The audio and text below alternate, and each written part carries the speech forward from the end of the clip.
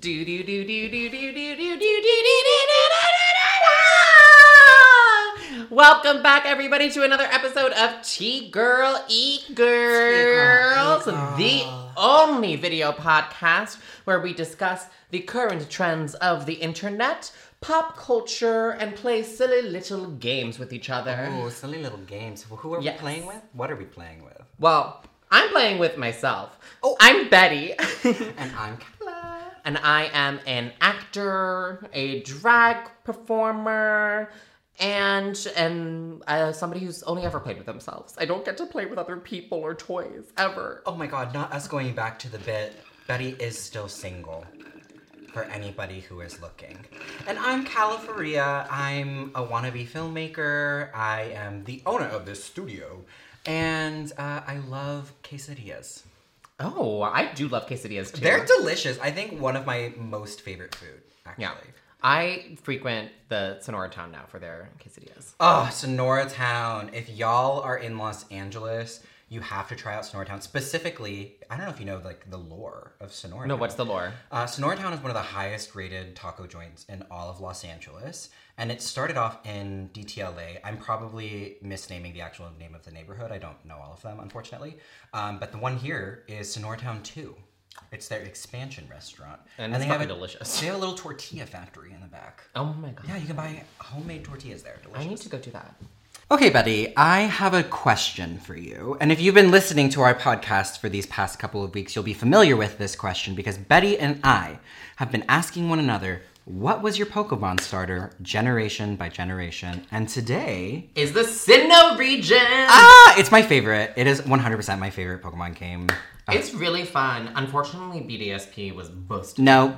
Well, the only reason I like it is because like I was so nostalgic for that game. Yeah. That even though it was like literally just a recreation with nothing added into it, I was like, and many glitches. Too many. The like little accurate size thing that they did for all the Pokemon when you let them follow you around is kind of hilarious though. Like Whale Lord in a city is beautiful. I love her. So I love Skitty Warlord action. Depending. What was that? Not the Ozempic advertisement. Okay, so depending on what your Pokemon starter is, we're going to let you know what that says about you. Yes, so my starter in the Sinnoh region was Piplup. Piplup! And if you picked Piplup, you spent a lot of time doing Pokemon contests, okay? The ribbons. You were trying to be Dawn, okay? Yes. I was trying to be Dawn. I think Dawn is one of the cuntiest, like, Pokemon Pro tags. And also, like, pro tags in the anime. Like, she's one of my fave, like, girlies from the show. Yeah. Like, I mean, Misty always has a soft spot in my heart because she's the OG. I love her. But, like, Dawn served. She served looks. She did. Piplup served looks. She also had, like, a pretty fierce team. Yes. And Empoleon is so dapper. That is true. I would also say that if you pick Piplup, you are kind of a horse girl, but not in a derogative way. Like the cool horse girl that if you got bullied in class would all of a sudden be like, I have something to say. The you know what I mean? horse girl in my class, like in like my elementary and middle school, I dated in middle school. And then she told me when I came out of the closet that I was never going to be called to marriage because gay marriage doesn't exist. Joke's on her because I'm a lady too now. Well, also wasn't she like 8 or something? No, this was like when we were like 14 because we like stayed friends. Well, hopefully she's grown past her homophobia. I think she did. She sent me like a message a while ago on Instagram out of the blue, like apologizing for saying that. Oh gosh, that's so sweet. And I never responded. So shout out to you. That's so wholesome. Who did you pick and what does it say about you? I mean, at this point, I'm on a fucking roll here, but I picked the grass starter again. I picked Turtwig. And, like, how could you not? He's a cute little turtle. But also, okay, more specifically... Oh, that's so... Sorry, Turtwig fans. Well, also, okay, Torterra is kind of lit because I like the idea and the mythology around, like, the world being on the back of a turtle that exists in a lot of different world cultures, which I think is pretty fun. But most specifically, when the Sinnoh game came out, I was like, I don't know, I must have been like 13 or 14 or something like that. It was the first Pokemon game I'd ever played, like, that I owned myself, and I had a pet tortoise. Aww. And so I was like, oh, well, it's gotta be Turtwig. So if you were somebody who was really trying to be different and having pet tortoises and turtles as opposed to, like, a cat, you picked Turtwig. Okay, my family had cats. Okay. But yeah, I have to read yours. God damn it. I really am the girly on the podcast who's like, I'm unique. And if you picked Chimchar, you are... We're not even thinking about you. I don't know who you are. Yeah, I'm sorry. Honest. Well, honestly, though, they made the smartest choice because Chimchar is one of, 2 fire Pokemon that's actually available in Pokemon Diamond and Pearl. And you know the other thing... It's literally Chimchar and Ponyta. They did make Infernape pretty badass. Yeah, I love a good Sun Wukong reference. Yeah. You're fine. You're fine. I don't think of you often. I still assume you're just a cis guy. And you might play Pokemon for, strats, which we don't do. You're the type... If you picked Chimchar, you're the type of person that by the time you're around, level 36, you box them, and then you just have a team of, I don't know, 3 ice types, a dragon type, and, a grass type or something like that. Sure. You know those types of guys? That are just, like you said, all numbers? If you box your starter, though, I don't trust you. Neither do I. I think it's weird.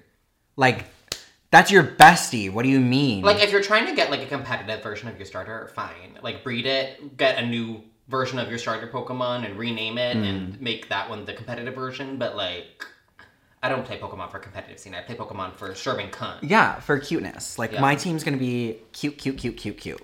Anyway, that's what your Sinnoh starter says about you. Please let us know who you picked for your Sinnoh region starter in the comments, in our DMs, wherever you want to respond. Oh, we have a poll attached to every episode of the podcast, so please participate in that poll. You'll be able to select which starter you picked. Yeah.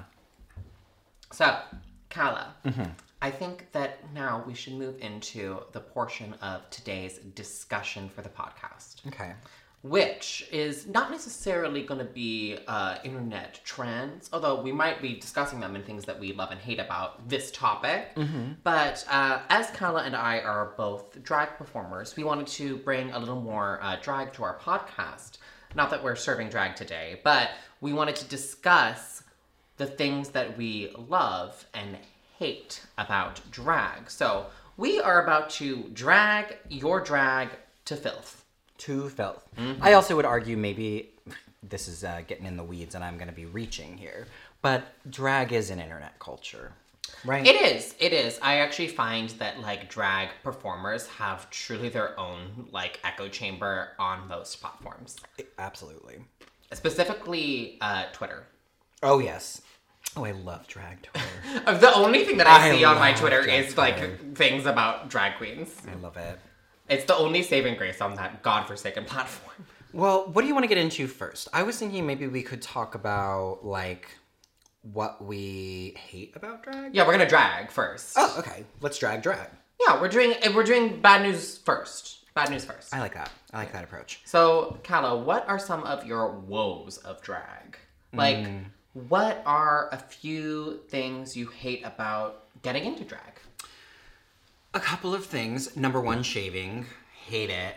Absolutely hate it. I think every drag queen I know tries to figure out a way around it or has her little method of combining trimming with shaving, It just sucks. I have gotten laser and I'm hoping to get electrolysis so I never have to do it again. Yeah, also living the T-girl life of shaving every day is very painful. Yeah, it really is. I hate it. But I want to look cunty, so it is what it is. The other thing that I really hate, this is really specific and kind of microscopic, putting on eyelashes. Yes. Just in general, I don't like doing it. Neither do I. I think we both have somewhat hooded or low brow eyebrows naturally, so it makes putting on a lash pretty difficult. Yeah, and I think that a lot of makeup trends over the past at least 5 years, which that has been my era of drag, is all upward turned eyes, and I have hooded, downturned, heavy eyes, and I don't know, it's hard for me. I'm still figuring it out. I use a lot of Glamnetic, which I think is a great product because it's easier to apply. I do want to experiment more with just straight up lashes, the regular old kind that you can get at the boutique or whatever. I use. Yeah. The kinds I get at Target and the beauty supply store. Specifically with a clear adhesive. Because Glamnetic only comes in black. Yeah. I think they recently, literally just launched a clear silicone-based one. which I have yet to try. I've only ever used like Duo clear lash glue to glue on my eyelashes. Ever. What are some of your woes? What are some things that you dislike about drag? About getting into drag. Getting into drag specifically. Specifically, besides like the entire process in general, it's actually that moment before you sit down at your like vanity or wherever you're doing your makeup. I literally feel like I have to like psych myself up to do it. I'm like, okay, come on, you're gonna feel amazing. There's just like that moment of dread of like, I'm about to be trapped in a chair for probably minimum 45 minutes, maybe longer. Most of the time longer, I should say. 45 minutes is probably the fastest I can beat my face for drag. Generally, I'm in the 90-minute mark if I've given myself the proper amount of time before a gig or like at the gig if I'm there early to like change and stuff. I mean, I know people who can do their face in like 20 minutes and I'm like, I'm just not that girl. I cannot do it. So like, I guess the amount of time it takes sometimes is just really a drag. Yeah. And another thing that I hate about getting into drag, I'm not a lip girly. I enjoy like putting lip the lip products, but putting on lipstick has always been my biggest struggle when it comes to doing my drag makeup. So much so that I've kind of now resorted to this lip shape where I just draw a circle basically around my mouth. That seems like kind of popular these days too, that like very pouty round shape. It's very cute. Yeah, because it's easier to do than drawing your own Cupid's bow. Yeah, painting in your Cupid's bow is so tough. Yeah. I mean, it's easier to do when I'm not doing like a drag lip and I'm just doing like what I have on today of like something small, but a drag lip is so much bigger and like I find it, and I don't have very thick like lips personally. I don't think I have very thick lips like on a regular basis, so you really have to like overdraw your lip to get that drag effect going on, and it's hard. It's probably my biggest like weakness when it comes to applying my makeup. I also really despise padding and just wearing tights. I don't. I love padding. In general. I hate putting it on. I hate the feeling of it on my body. I am hoping to someday just be one of those girls that's so, like, liposuctioned that I don't ever have to use it. She's gonna go under the knife a few times so that she never has to put on pads again. I will be bringing a photograph of Sasha Colby to the surgeon. This. Thank you. I will be bringing a picture of the new big chest added into Stardew Valley, and I'll be being like, please, give me this. Give me the boobs. All right, so another big aspect about drag that always happens, it's always getting to the dressing room. So, Calla, what are some of like the weirdest or like worst dressing rooms that you've been in or experiences? You don't have to like name the bar, but you can be like, was the situation. Because I don't want to like shit talk any bars. I know that a lot of spaces are just like working with what they got. Yeah. But I'm gonna say a lot of you could put us in better dressing rooms. That is true, especially if it's gonna be like a regular part of your programming. Yeah. Yeah. Well, I have two that I think I would share. My very first drag performance experience that I was booked for was a Pride event in 2021. I was very excited. We got paid $100 my very first performance. I was like, damn, that set me up. That's money for because your that's first pretty show. Good money for most people a drag show. Aren't making money their first show. So. Yeah. It was at a pizza parlor, and they put us in. They had a men and women's bathroom, and they just decided to make one of them unisex and give us the other bathroom as the dressing room. Only there was no airflow in it. There was no fan and no AC, so it was just like a little mini oven. And this is June in Los Angeles. It's June in Los Angeles and inland, because it wasn't, like in Mar Vista or something like that. And then another one was a restaurant that used to have a drag show. It's a restaurant. There's no dressing room, right? What they did have was a boiler room on the backside of the patio, where literally if you're outside, there's no covering. It's just the cement and the sun. Or you can go inside with the water heaters. Whoa. No tables, no mirrors, no light. So you better come ready and not have a costume change. Yeah. It was a lot. Ooh. How about you? What are some bad dressing room experiences you've had? I mean, I think I've gotten ready in just about every situation possible at this point. I've gotten ready in like lovely dressing rooms before, which is like really nice. I've gotten ready in I think like one of the worst experiences I had in a dressing room was a place that like is normally set up for a dressing room, but it's really just the basement of like this bar, and it's kind of like their storage area, but they have set up like tables and mirrors and some lights so that like the girls can get ready in the basement. But one of the people that worked there had like left their food there overnight uncovered, and there was a fly infestation.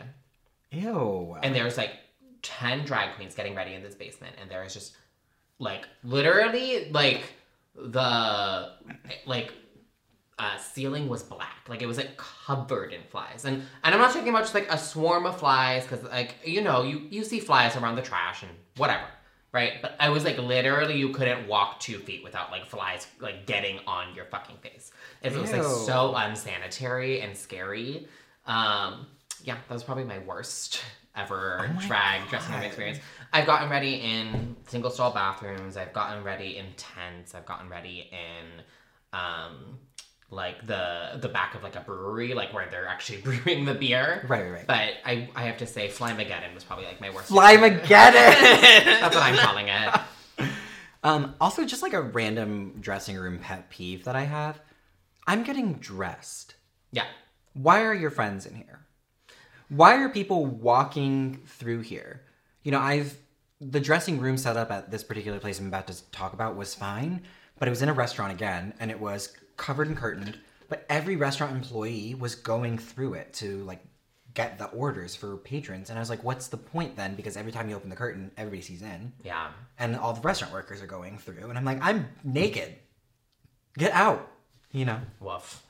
Yeah, it's hard. I find it hard with like the friend situation, because like I've been the girl who's brought like my friends backstage because I love, or they're trying to help me.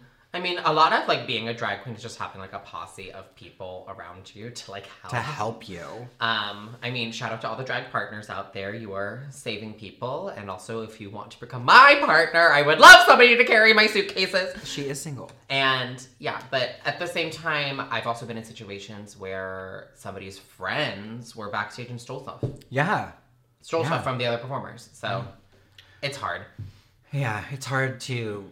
I think, like, at least in Los Angeles, the community is small enough that sometimes you see the friends so regularly that it feels, okay, I know that person well enough. But other times it's, like, straight up a stranger. And that's, like, gee, come on, y'all. Another thing that I'm curious about is just, like, how do you feel about making a living in drag? Or, like, the money from drag? You really don't, to be honest. 100%. I mean, there's some people that do. It's hard. It's very difficult, like most entertainment industries, like as an actor, like I'm lucky that in previous years before this strike, I've been able to basically make my sole income from acting. But it wasn't like rich ever from acting. But generally acting, like you can, only if you're like in the top like 1% of actors are you like a celebrity or like an A-lister or like literally you don't have to do anything else but act for the rest of your life. Right. Most like working actors have a side hustle. And drag is very similar. It's like really like 1% of drag performers end up being able to do it like full time and not have to have another job. And that's just so unviable. And unfortunately, and fortunately, I guess, but like Drag Race has made it so essentially that's like your only way to like do drag full time. Yeah. Like after you get on Drag Race, even this is not the case for every person who's like done Drag Race. But, like, most of the time, if you do Drag Race, you can end up making it just doing drag full-time. Yeah. Because you're allowed to command, a booking fee that's a livable wage. Exactly. Whereas most of the time, we don't really feel like you have the power as, like, an entertainer to ask for more money. Yeah. And I've heard in particular here in Los Angeles that it's pretty bad. Like, I know in... It really is. I know in other cities, like, a pretty regular booking fee is $100. In Los Angeles, that is a high payment. Like, a lot of bars pay you, like, $30. Yeah. $50. And a lot of what drag is in Los Angeles for most entertainers is competitions where you don't get paid anything. Mm-hmm. And you are paying money Unless maybe you win. Unless maybe you win. Yeah. Or maybe, like, the tips are really nice or something, you know? And I don't know. It feels like as a cultural zeitgeist in the queer community, drag is so important. It's so critical. But... queer people are not stepping up to pay for it. Yeah. And I mean, I'll just be honest. Like in Boston, my minimum booking fee was generally like $250. That is so crazy. And I wasn't like a super experienced, been doing drag for a really long time, situation either. I would do it for less, like if I was being asked by a friend to like be on their show or something. But if like a bar was reaching out to me, I'd be like, yeah, my minimum's $250, and people would pay it. Oh my gosh. I would get paid that. The other thing is like, that sounds like a blessing, first of all. But the few, I feel like, really well-paid gigs in a lot of cities are already occupied by queens that have been doing it for a long time. One place that comes to mind is like Hamburger Mary's. That's an institution across the U.S. And I think there's this idea that because those places exist, you can make money because those girls make decent money.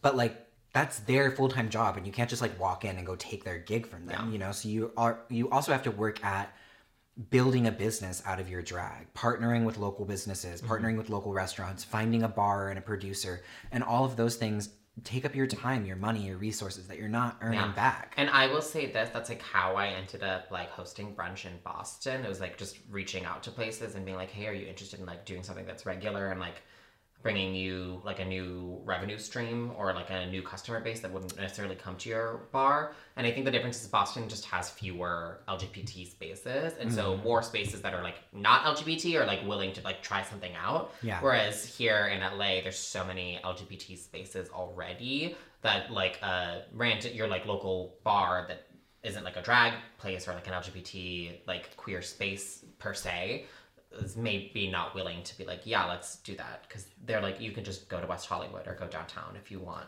that type of entertainment.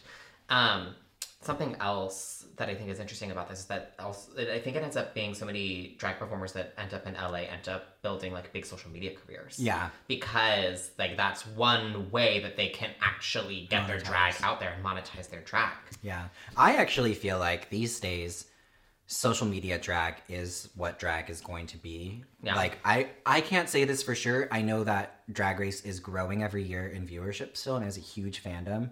But it does feel like at some point we end up at America's Next Top Model season 25. Right. You know what I mean?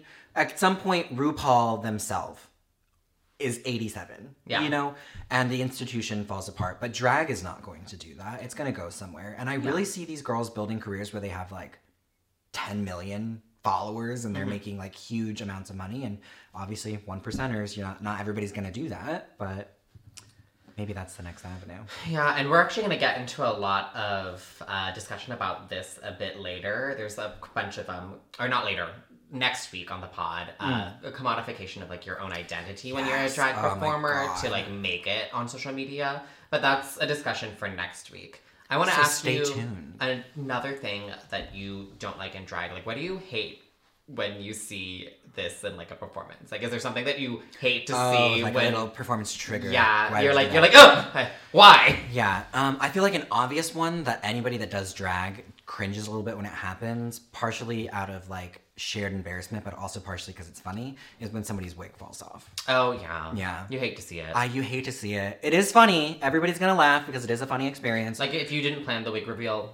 but it hurts, and so you hurt for your sisters or your brothers when you see it. It's like, damn, I know that you didn't want that to happen. Another thing that I'm not a huge fan of is like, okay, I'm not the best dancer, for example. So I don't go out there and... First of all, bitch. She said it. Right. But I'll live up to it. I'm not the best dancer, but I am a decent mover. I know how to move sexily. I can add some like burlesque-y and theater-y things into it. And I'm a choreographer. I can make a thing, right? I can make a performance. If you have no background in drag dancing or voguing or any of that stuff, and you come out cha-cha-chaing and throwing your body on the floor dangerously, it physically pains me. I'm tensing up watching you ruin your body. Blow your meniscus out. Literally. Like, please. And now it's trending. I'm sure you've seen it on Twitter these days. Of all these drag girlies fucking throwing themselves off the roof. Yeah. Throwing themselves off the bar. Yeah. Jumping in a swimming pool. Girl, no. I'm kind of that girl. We are not getting paid for that. It's come back to bite me. I literally injured myself and had to have surgery because of this. So be careful out there, girls. Yeah. Don't do stunts that you've never done before. Very that. Yeah. Don't be doing crunchy splits just because you really want to do a split. Train for it or just let it go. Yeah. Do something else. Oh, something that I hate to see in drag is nogging. Oh, me too. Yeah. Me too. I'm like, first of all, voguing is an art form. Mm-hmm. That if you did not, like, go do ballroom and, like, did not learn from that community, like, how to do it, you're already on thin ice. You're kind of, like, taking something that is for a specific community to do it. And, like, but people do love it. Yeah. Like, when you try to do it, like, people love, like, a nogging attempt. Yeah. By the way, nogging is, like, not voguing. Yeah, when you do voguing, but not. It's bad. I also think it's kind of hard to distinguish a little bit because some people might have trained a tiny bit. Yeah. And they're trying it and just aren't great at it. So it can be hard to discern. But sometimes it is so apparent that it's like, girl, just give it up. Yeah. Just lip sync the I'm song. gonna call out my own community here. Camp girlies, when you try to like nog for like the tee ha ha's, I'm so bad at it. It's just not funny anymore. It's not funny. Yeah. It's not an art form to make fun of. I don't think it ever was funny, but I think there was a time when people thought it was like, oh, look how bad I am at dancing. Like that, like what's the word I'm looking for? Self-deprecating type of humor that you can do. Which, like, drag is. Like, you have to be able to be a little self-deprecating when you perform in drag. But, I don't know. I think you have to have confidence. But confidence is more important than that, to me. Well, what do you hate in a performance? I literally just said. Oh, anything else? I don't know. No, that was it. Okay, Slay. We'll cut that out. What was the next question? That's why I asked that Transphobia again. in drag spaces. Transphobia. Okay. Okay, I have one more question too. Yes. And that is, we've talked about, not making enough money. We've talked about the woes of getting in drag, performing drag. What are some of the woes that you have around, like, just existing as a trans person in mostly gay spaces? Because I feel like I have run into quite a bit of transphobia at gay bars. Yes. I have to say the biggest, just off the bat thing that I always notice is that most, like, gay bars that are catering to, like, cis gay men are really hesitant or just won't hire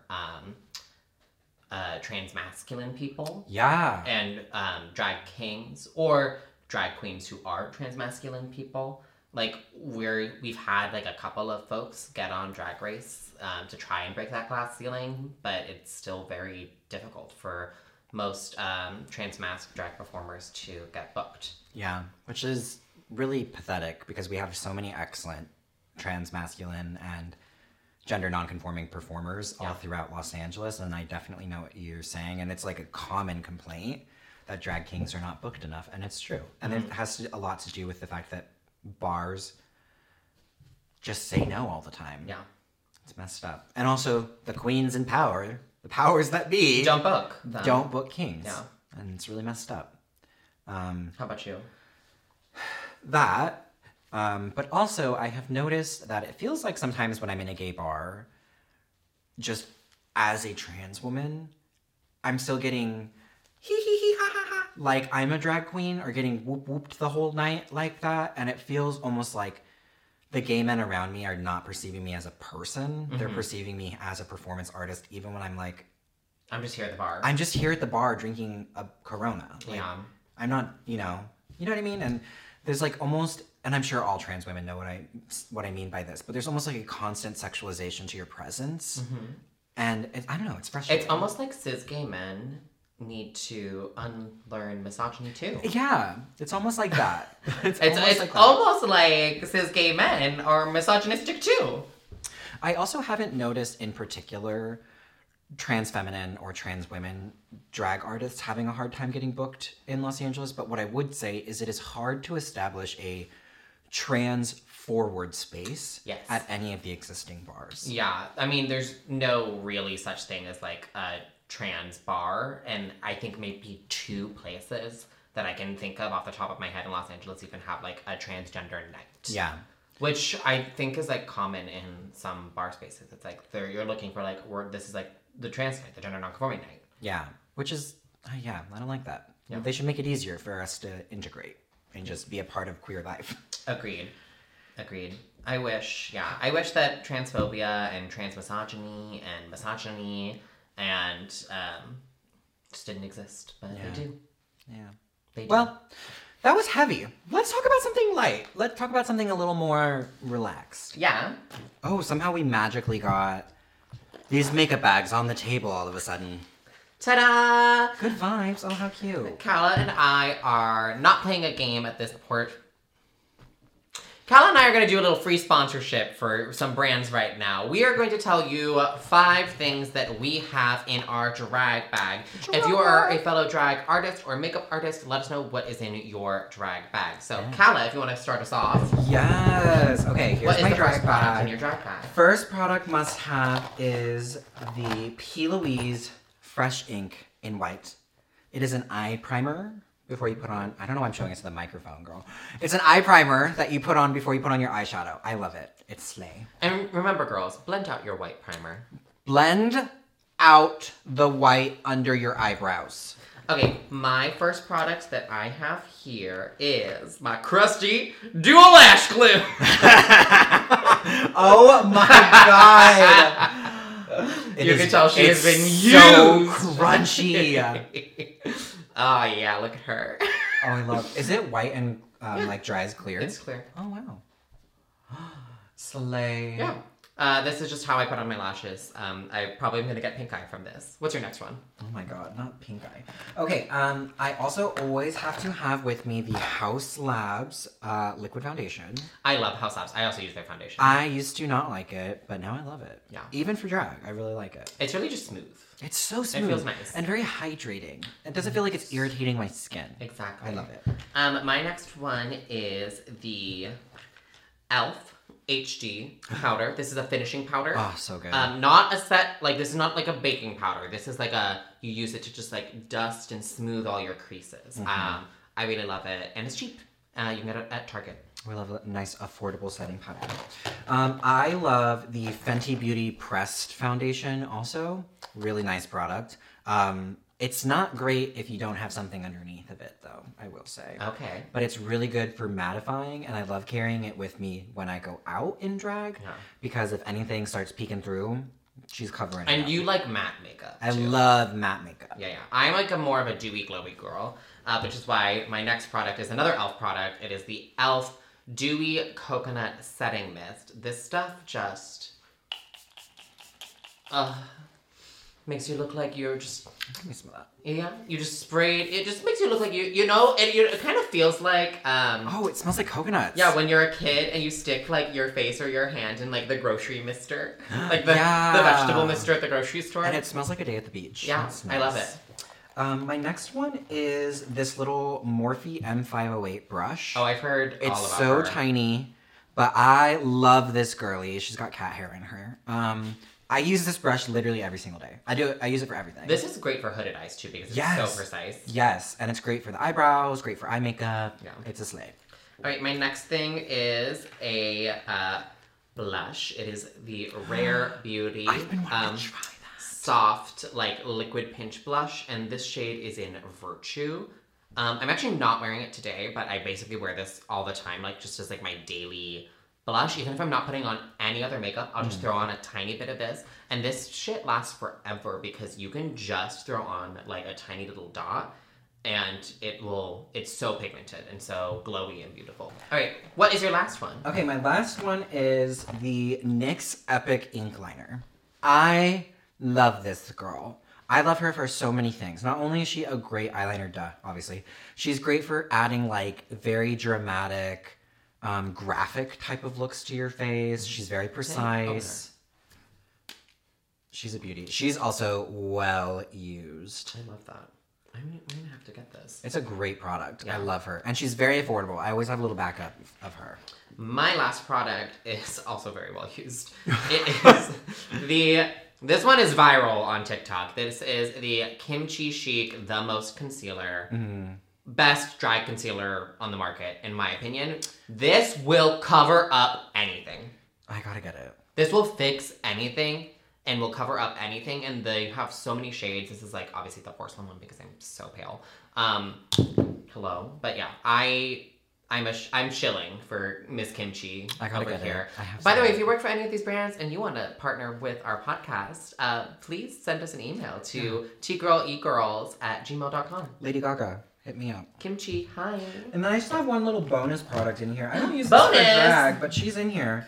And it's the Tarte Maracuja Juicy Lip Plump. Let me see. It's very nice. It's a really pretty color. I have her on right now. It's natural. And it's very, like, minty almost on the mouth, the tingling sensation. I really like it. It has this really fun little push button, look, to get more out. Click, click, click. Like you're in school, baby. Uh-huh. You're fueling. I love it. You're fooling the teacher. This is for my T-girl lifestyle. Yes. You want some And that's plump, it. juicy lips. Those are some things that we have in our drag bag. Once again, let us know what you have in your drag bag. And if you don't do drag, what's in your makeup bag? Yeah, I What's want to your know. go-to? I want to know. I'm always looking for more products because I can never have enough makeup, to be honest. You know who I can always trust to have really slay makeup advice? Who? A little Twinkie gay boy. Those little faggots on social media know what they're doing. They just, and a lot of times they don't even wear it, they just buy it. Yeah. And for what reason, I'm not sure. I trust them more, though, But than I myself. trust them. All right, that's our makeup. That's our makeup.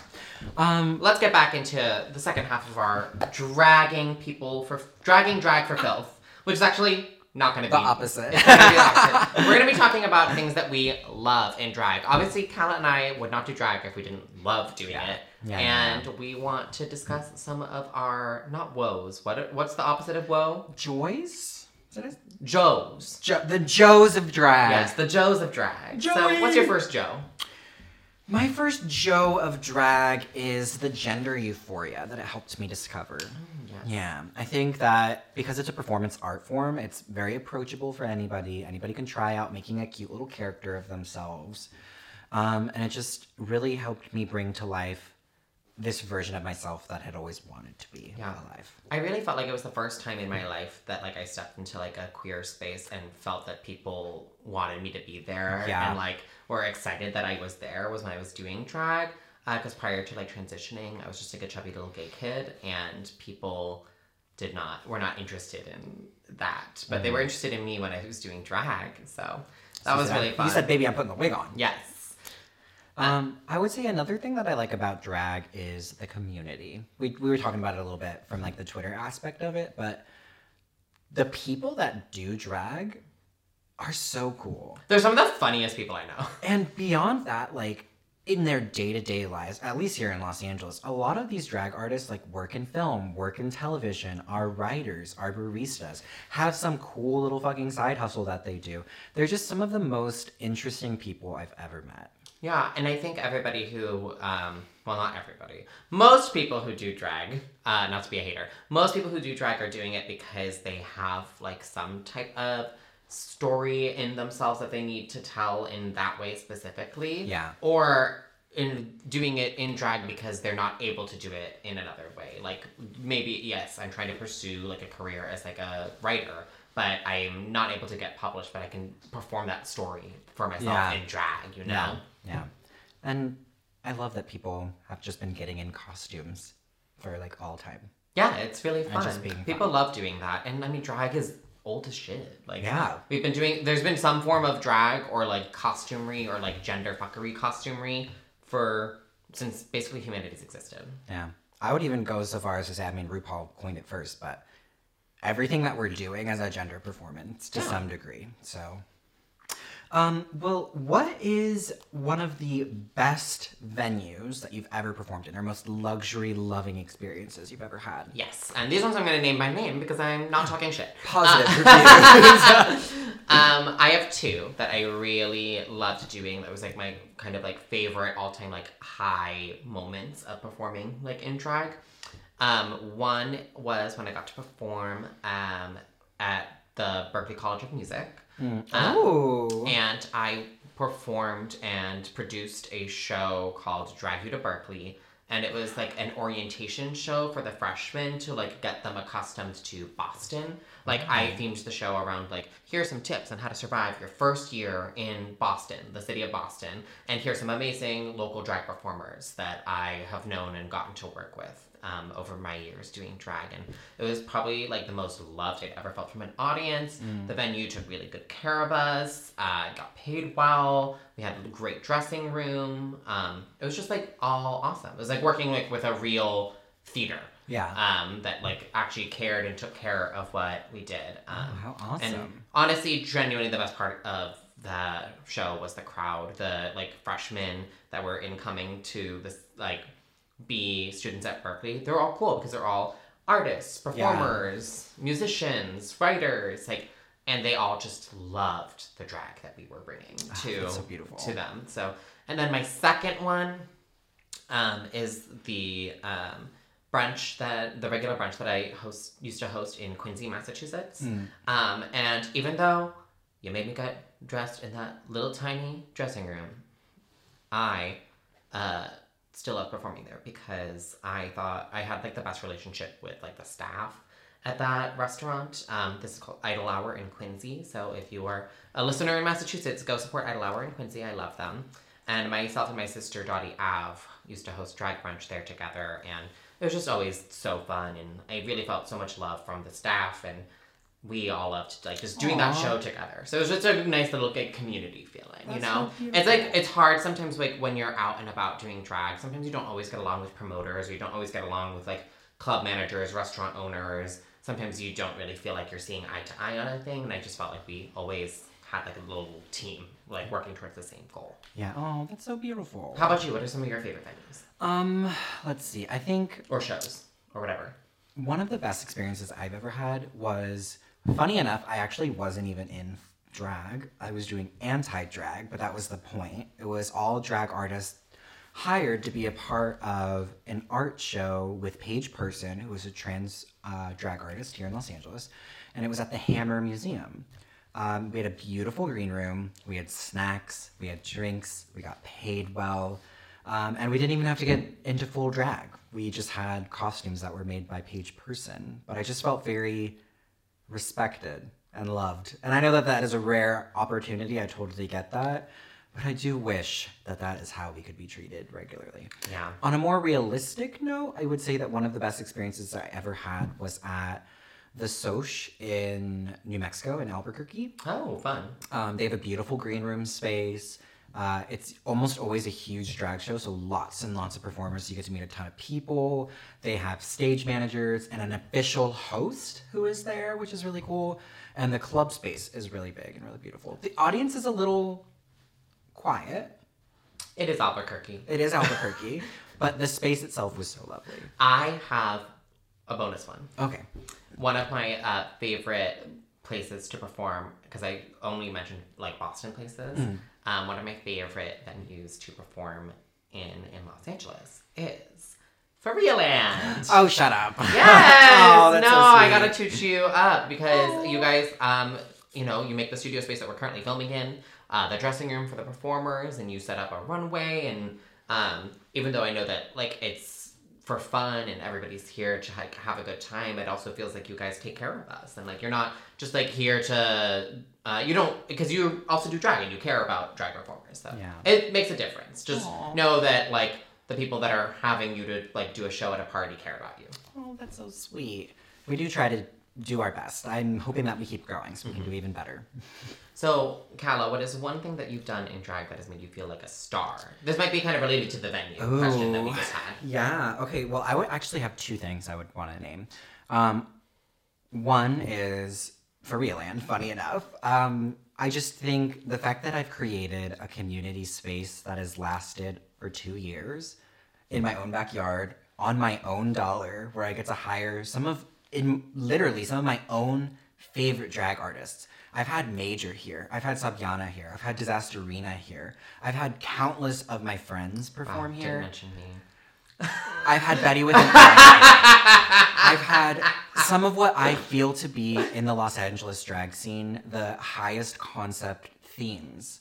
I've given away over $2,000 in cash to the community. We give away harm reduction supplies. I'm ranting and raving about this party because I'm very proud of it. Yeah, and you're the star. You're the hostess. And I am the hostess. The other thing is that I was the star also of a Joey Graceffa video. Yeah. That got millions of views, and the little clips of me and my partner went viral and also got millions of views, and I was called back to do a second one because of that. Hey! And I have since connected quite a few of the LA drag girlies with Joey to be in his shows. Not me, but that's fine.